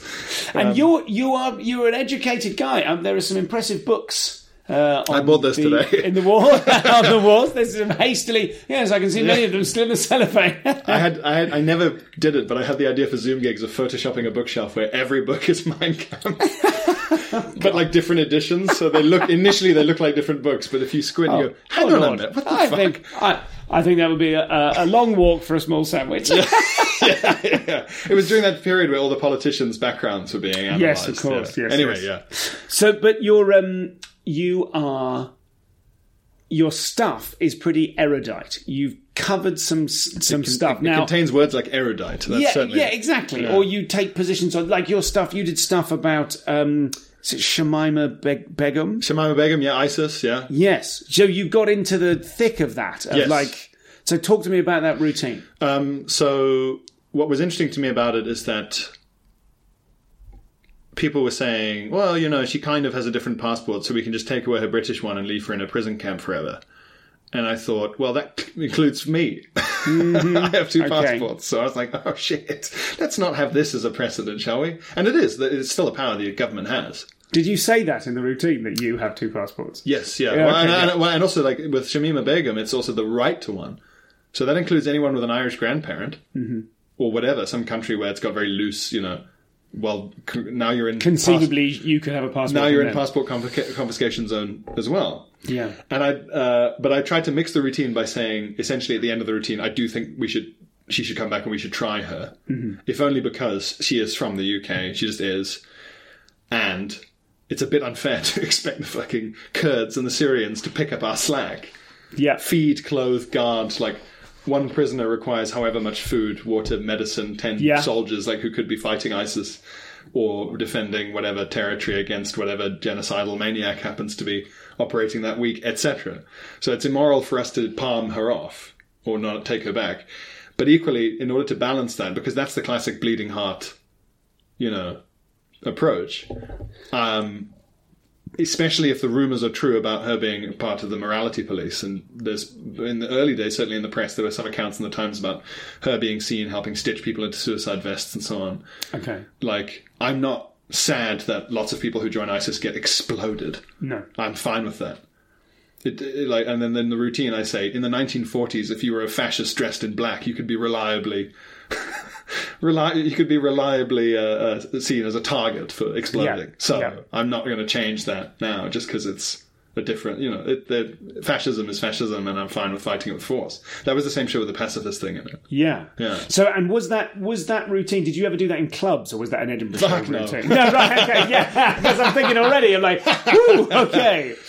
Enjoy your Saturday night.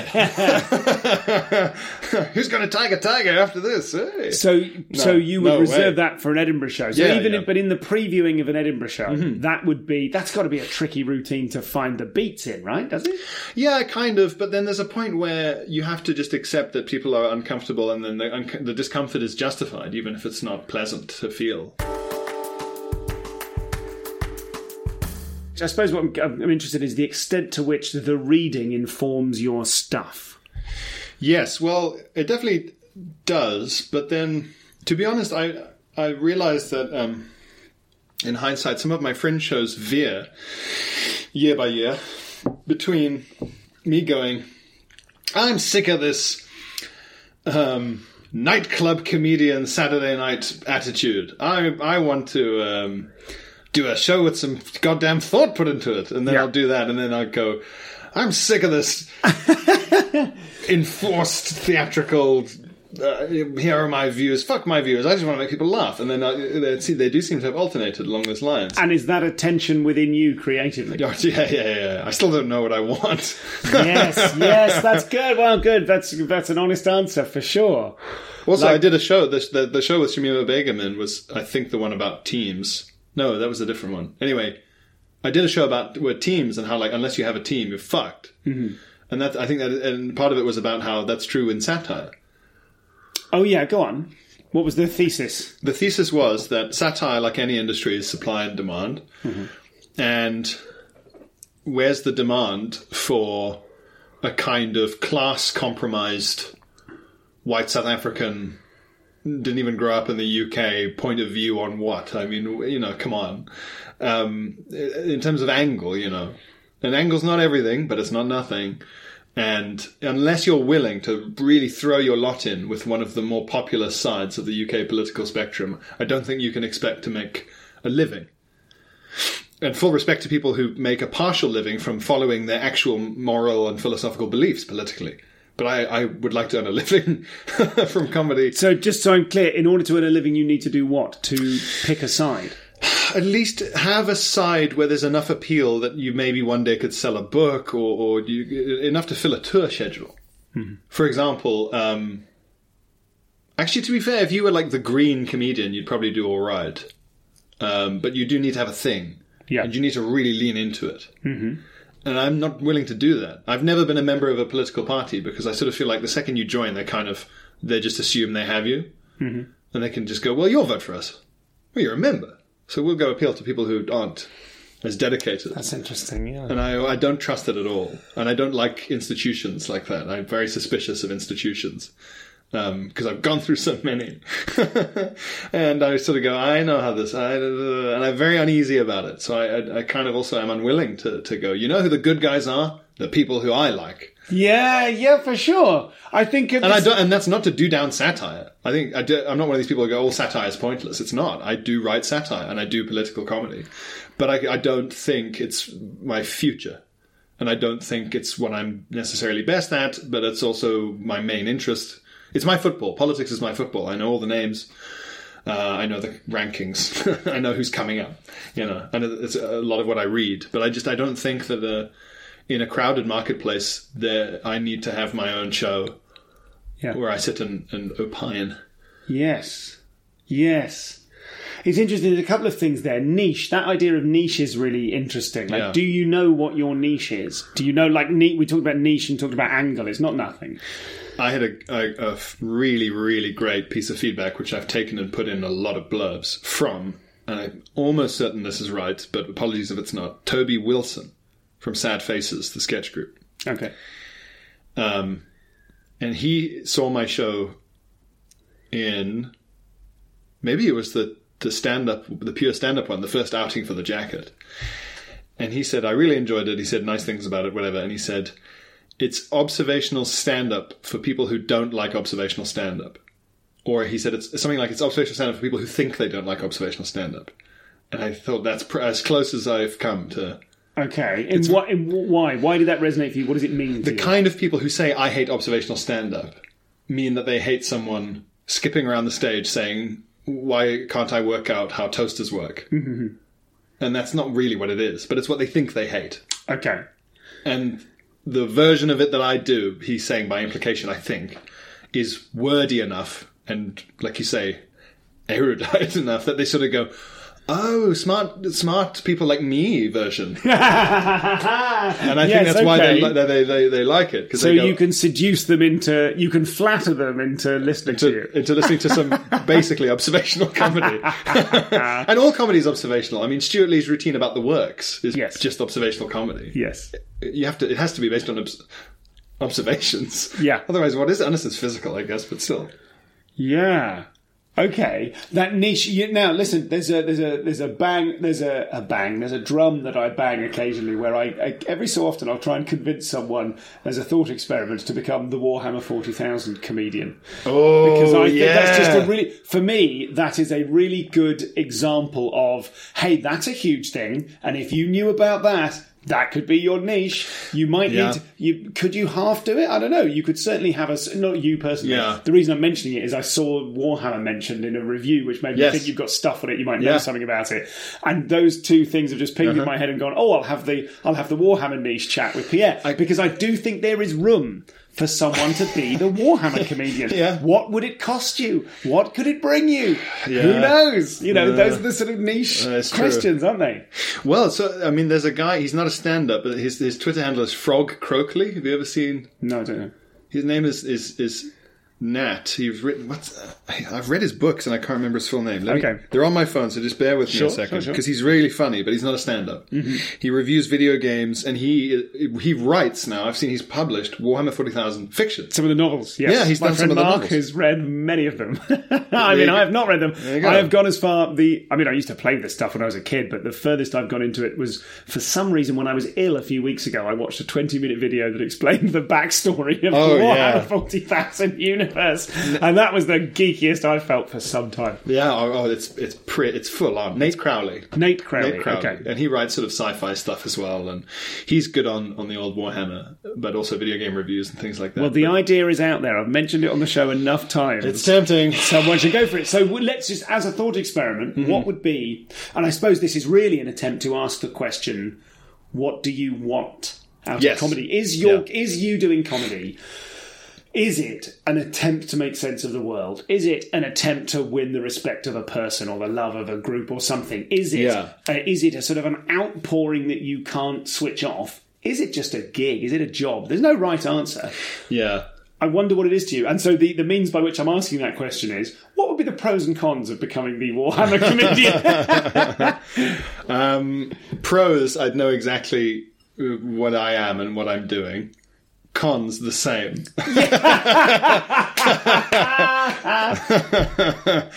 Where would the potential mysteries come from? Yes, so you enjoy the ambiguity of not knowing what it is that you want. Or sometimes saying to yourself, well, I could.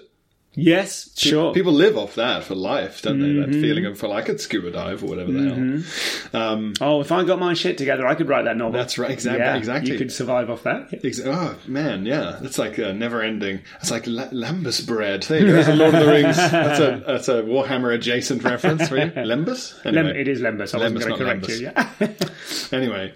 Yeah, I mean, I liked it as a kid, and there's definitely a pre-built audience, and you'd go to Comic-Con, and, Yeah, you'd be that guy. But would that solve the would that, Warhammer or whatever it is, the thing, the aeroplane? Well, maybe not aeroplane. I'm trying to think of another thing that's like it would bleed. You know what though? Like you'd have nowhere to put your other stuff. If we're talking exclusively, you'd have other stuff about. Well, maybe life we're not. thing. Maybe we're talking side hustle. Yeah, that's true. But the purpose of the thought experiment would be that the side hustle would outgrow the rest of the stuff. Well, this is it. And you'd need to be happy with it. And if you were writing other stuff, then maybe that teaches us what the stuff is coming out. Yeah, and it would get back. Like you'd always be haunted by the idea of like, well, I never got round to writing my potentially successful normal sitcom. Yeah, because I had to go to the orc convention and do an observational bit about how orcs reproduce or don't. Yeah. How they're a fungus. I think in Warhammer 40k they're a fungus. Yeah. Oh, yes, that rings a bell. An asexual fungus. A lot of them have got names based on like Judge Dredd era kind of anti-Thatcherite sci-fi writers. Yeah, there's a lot of inside baseball with this. Yes, yeah, sure. Okay, but in terms of... And it would take a lot of work. Like, I'm au fait with it at a kind of conversational... I speak conversational Warhammer, but I'd have to really dive back in. You really would, because they've changed it a lot. Even they'd know. Since they'd know my day. if you dressed up as a Warhammer guy, they would know. The audience would know. Also, if I said something and people were like, well, actually... Yeah. If there was ever a crowd for well, actually. Yeah, for sure. But then that's an opportunity, isn't it? You write 6 great responses to well, actually, and you've got yourself a show. That's true, yeah. But anyway, listen, the reason I ask is because it's to get into that idea of what do you want and why. And I think what we've learned is that wouldn't necessarily work for you because the stuff is coming out of you anyway. And you're like, well, where would I put my other stuff? It needs to go somewhere, yeah, definitely. Yeah. So generic, validation. Everyone loves the validation of, you thought this was funny and you worked on it, and we agree! Yes. You're good at this, and you've done a good thing. What hypothetical gig, tour, experience would seem now to offer you the ultimate validation? The ultimate validation? What could you quit after? Oh, that's interesting. I've never asked that question before. That's a good one. Yeah. Yes. That's one for the bank. What would you quit after? Like a long-running show of some kind. Like a long-running televised show. Whether sitcom or otherwise. Yeah, I think you could, couldn't you? If you did the full-on, like the rarest of the rare in British media, which is more than 3 series. More than 3 series, yes. Over 7 years. Yeah, so Seinfeld. You do your Seinfeld. Anyone syndicated would quit after everywhere. Seinfeld, yeah. Anyone would quit after Apart Seinfeld. from Seinfeld, he kept going. Even he, he stopped for a bit. And even then, he's certainly not doing scripted ever again. No, true. Why would you? You've done Seinfeld. So that would allow you to quit. Why? Because it had plugged all of the gaps. It had. I guess, like Seinfeld, you could say to yourself, what am I expecting to gain or get from this new one that I haven't long been given? Yeah. From what I've already done. Yeah. And all the riches and notoriety I've amassed from already fulfilling this thing can be put to use doing whatever my new little interest project is. Yeah, sure. Driving around in cars. Going fishing with my mate or that kind of thing. Yeah, exactly. Where you sort of go, well, I've done it. You've got riches and notoriety. That's what you said. You've got the riches and notoriety. Capital and cultural capital. Yep. You don't need both, but you need one if you're going to make stuff. You don't have to even have your own capital, but someone else is going to have to fucking give you some. You're very definite. I really enjoy the elements of you which like to kind of turn things are like this. Capital and cultural capital. You need one. You know what this is? Both would be great, but you can't do it without one. And I'm listening to this going, he's right. Is he right? Is he right? Or is he just saying it really well? I was asking my dad once about a friend of his was describing something as a sure thing. Mm-hmm. And it was very convincing to me. And my dad was like, no. Well, maybe. And I was like, no, but did you hear what he said about he was so sure? And the friend is another South African, and my dad said, listen, South Africans might be wrong, but they're never in doubt. And that's absolutely bang on. Pithy as fuck as well. I love that sentence. And it's very true. Like, if you talk to any South African, myself included, even though I'm a pretty plastic one by now, and you go, where's the church? And they go, it's down there. And you go, oh, wait, there it is. And they go, yeah, it's over there. They'll just immediately, opposite direction, they'll go, oh, yeah. And there won't be any kind of, oh, sorry, And how does that, I mean, how do we know? It's very Dutch. It is pretty Dutch, isn't it? Yes, part of a Dutch person's English class explains why we think they're rude. Yes. Oh, absolutely. And South Africans, that was part of the culture shock, is that in the context of South Africa, we were very British and prevaricating and, I'm terribly sorry. We're practically Dutch when we once you come over here and started telling everyone where the church is without knowing. I think it's like this. People go, oh my God. Yeah, but that's good for stand-up, right? Yes, because you're confident. Having all these opinions. Yeah. Out loud, But what does it mean? Like, why do you have the confidence in something? Why is that instinct? It's not confidence. It's not feeling bad about being wrong. You say the thing, and if later you're proved wrong, don't matter. Oh, okay. Well, I thought it was not that. Which English people don't have at all. Well, there's a lot of I don't lot of have it that is just at all. I'm obsessed with what if I'm disproved. Hyper-focused shame. Yes. Whereas, whatever. Because it doesn't matter. So it's not necessarily you're brilliant and confident American thing. It's a very, continental, maybe, I don't know, blunt kind of, well, I thought so, but I suppose I was wrong. Well, good day. Like, it's another, and you can apologize. It's not, rude to, you go, oh, I'm sorry, or whatever, but you don't, feel it in your, you're not going to be lying awake at night going, yes. Oh, God. Do you lie awake at night and go, oh, God, about anything? Yeah, some stuff, but I think less as I get older. I'm more prone to go, oh, God, about, abstract stuff, where you sort of go, well, could I do something else, or like, oh, what have I done this, or sort of, there's still regrets and things, but then ultimately, you have to learn to just go, well, you didn't. What's your biggest professional regret? Well, you're happy to share. It used to be doing an hour too soon.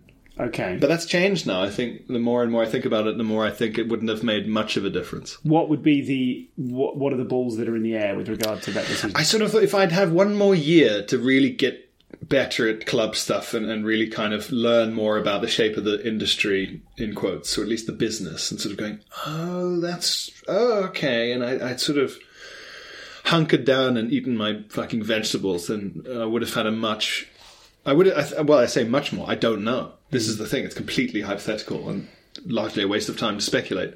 But I imagine I would have had a much more accomplished first hour. But in that, it also would have been a bit cynical. So you kind of go, well... Yeah. And also, novelty wears off. And would you really? You still probably would have done a normal stand-up hour. Yeah. You wouldn't have done a thematic thing. There wouldn't have been a big reveal at the end where it turned out you did have a twin. Or whatever the hell. That didn't exist in your... The elusive fifth star. Exactly, yeah. It didn't exist in your life. So, probably not, actually. But for a few years, I was like, fucking hell, what was I thinking? Getting my bum out so immediately like that? I've never heard it called that before, and that cannot be unheard. The thing about Pierre is, that's going on the blurb, I'm telling you now, it's going on the write-up. We talk about X, Y, Z, and getting your bum out too early. Is that a South African expression, or is that just you? That's just something that's happened now. Are you happy? I'm content. I'm intermittently happy, which I think is the way it should be. I don't think you can just be it. Like, in the same way that you can't just be hungry. If you're hungry all the time, something's wrong. I think happy is the same. I'm content. I'm very content. But I aim to do things that make me happy for as long as that lasts. Follow-up question to an educated man like yourself. What do we... Nominally. Yeah, to a nominally educated man. What do we do about all the problems in the world? Like, what do you... All of them? All of them. Solve them. Yeah. Next question. How do you go about solving the horrors of resolving for yourself in order that you can be happy? How does one go about resolving the horrific economic unfairness, immigration, the climate, everything? How do you personally, as someone who is educated nominally and grounded, how do you personally not run around the place shouting, screaming, waving your arms around that everything is so awful? This is to the listener, this is the new Are You Happy? Things are hundreds of times better than people think.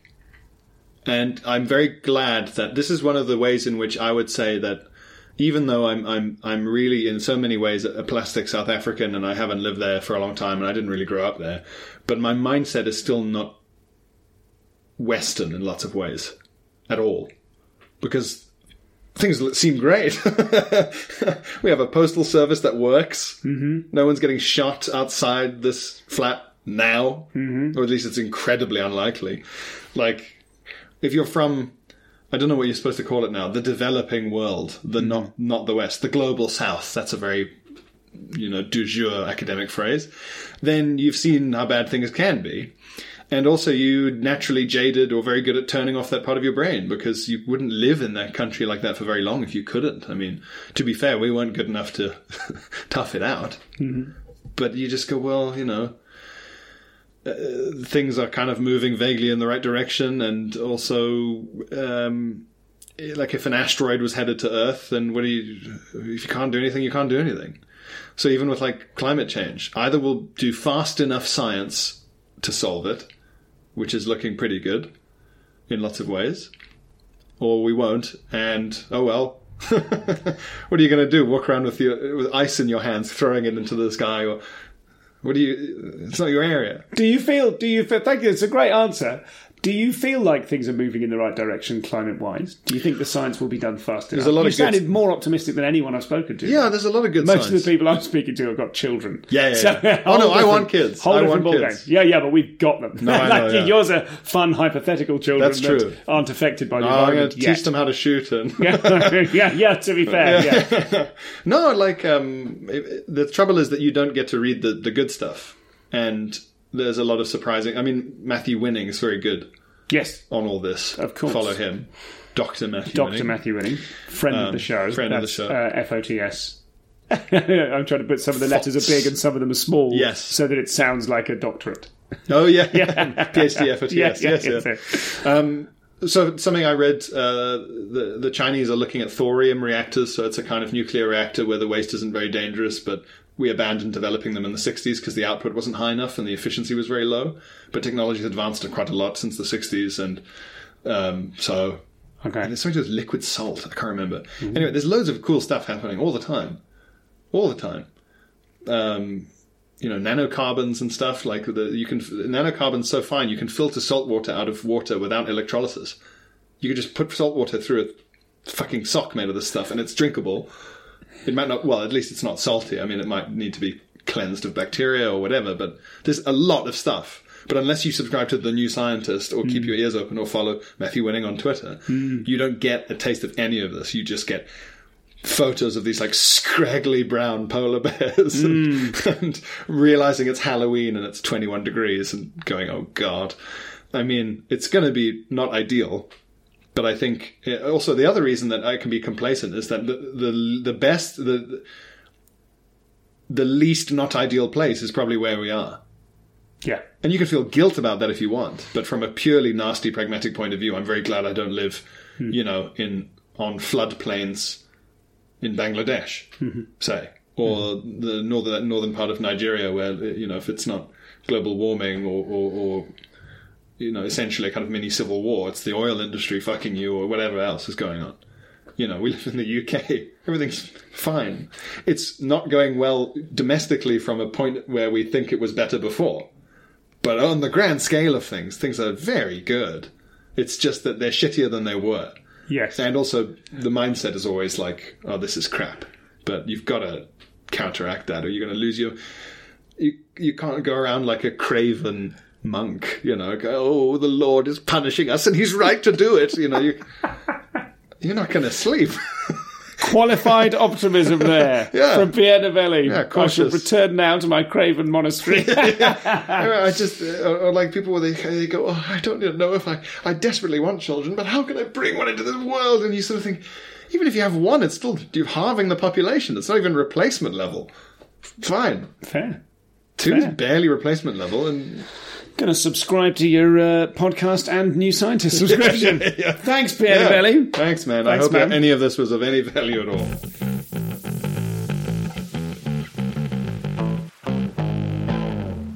So that was Pierre. A joy to talk to him. Thank you so much, Pierre, for coming on the show. And remember, 40 minutes of extras. This was almost a double episode because there's so much good stuff in the extras. We get really stuck into mindset and technique and some stories about corporate gigs at which Pierre excels. As dare I say, do I? I'm often invited back, so that's quite nice. I don't want to start banging on about my corporate work.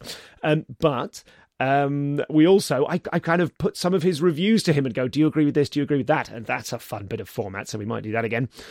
So comedianscomedian.com/insiders for 40 minutes extra from Pierre and much more with the exclusive insider Q&As from Nish, from Acaster, from Fern Brady, from Alfie Brown, the Self-Help for Comedians special with Amanda Donnett. Loads and loads of great stuff there. And of course, hundreds of hours of extra content from every episode that ever had any.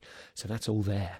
Right. Thank you. Thanks, Pierre. Post-amble in a second. But thank you to you for listening and sharing and reviewing the show on iTunes and so forth. Apple Podcasts, thank you. It's 2020, whatever it is.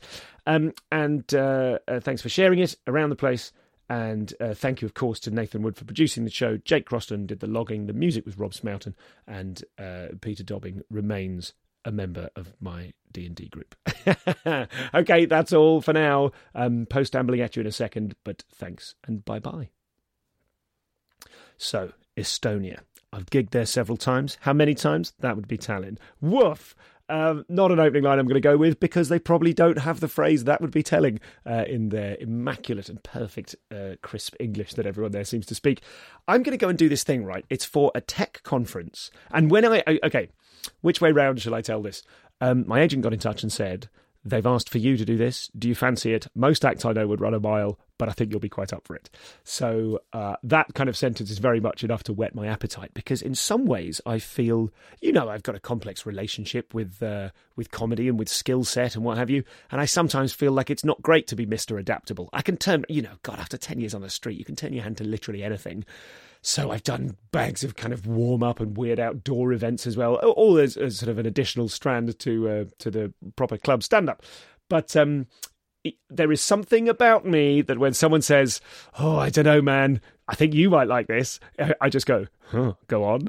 And so here it is. Here's what the thing is. I attend a conference which is about sort of technology, specifically internet security, I suppose. Quite specific. I won't go too far into detail, but like lots of sort of really weird specific stuff. I go to the conference at 9 a.m. I participate. I sit and watch 3 keynotes and a panel. And at the end of the panel, I walk on stage and deliver 25 minutes of my reaction, my thoughts, my view of what I've seen. Why they would do this to a comedian, I've no idea, but it's a thing they do. I don't know anyone else from the UK who's done it. It's a bit too late now. By the time you're hearing this, it is done. What an extraordinary thing. And I think one of the things I loved about it was that, as you know, I'm quite an anxious person. I'm getting better at that, I think.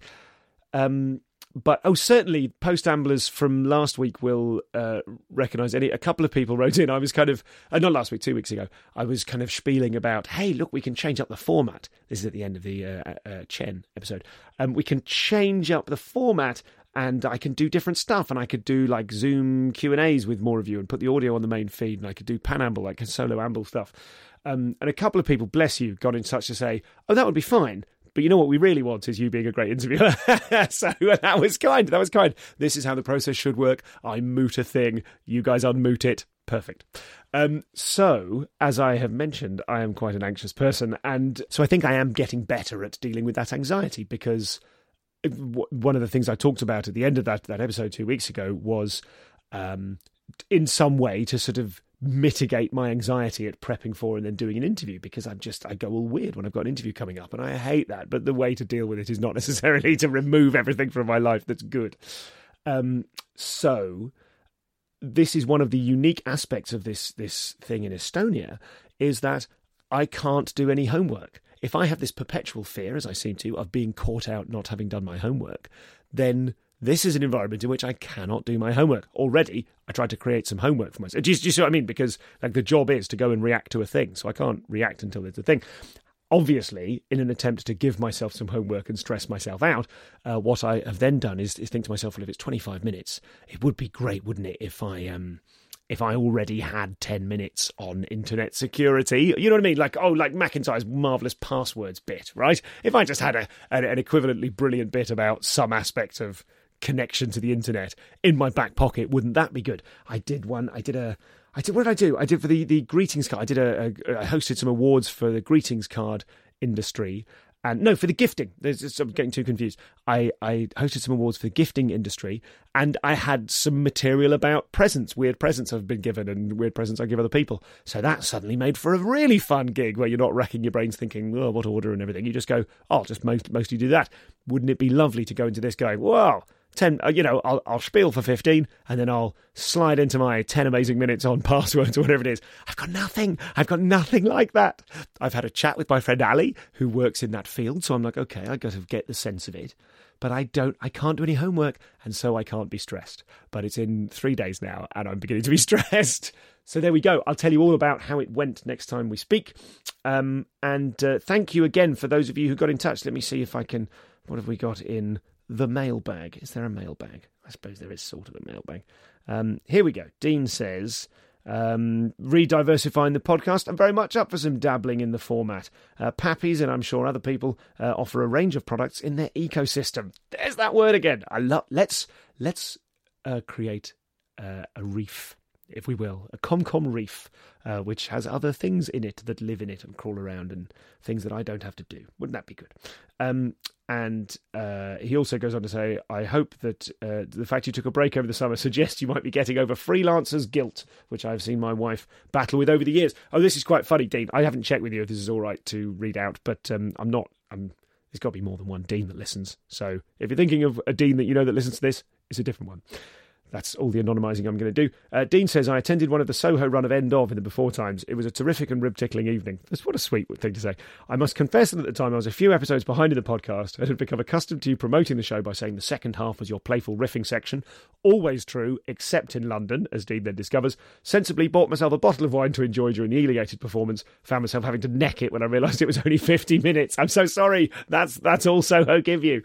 That's the thing. So apologies, Dean, and thank you as well to Susie, who got in touch to say to talk about reducing regular doses of anxiety.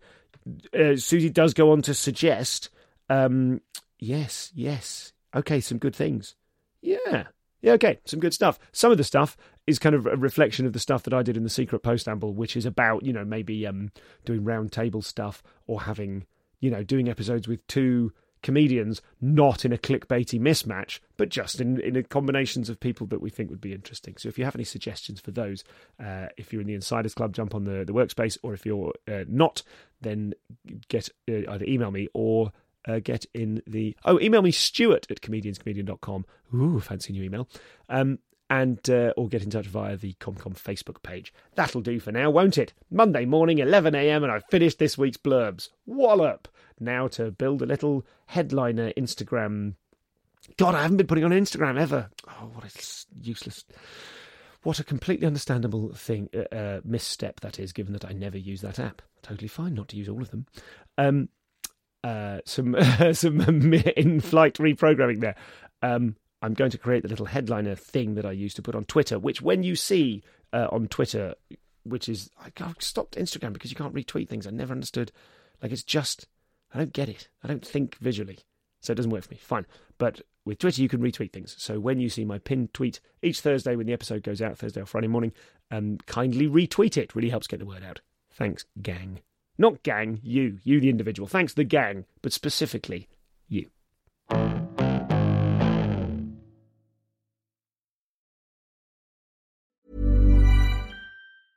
Hey, it's Paige DeSorbo from Giggly Squad. High quality fashion without the price tag. Say hello to Quince.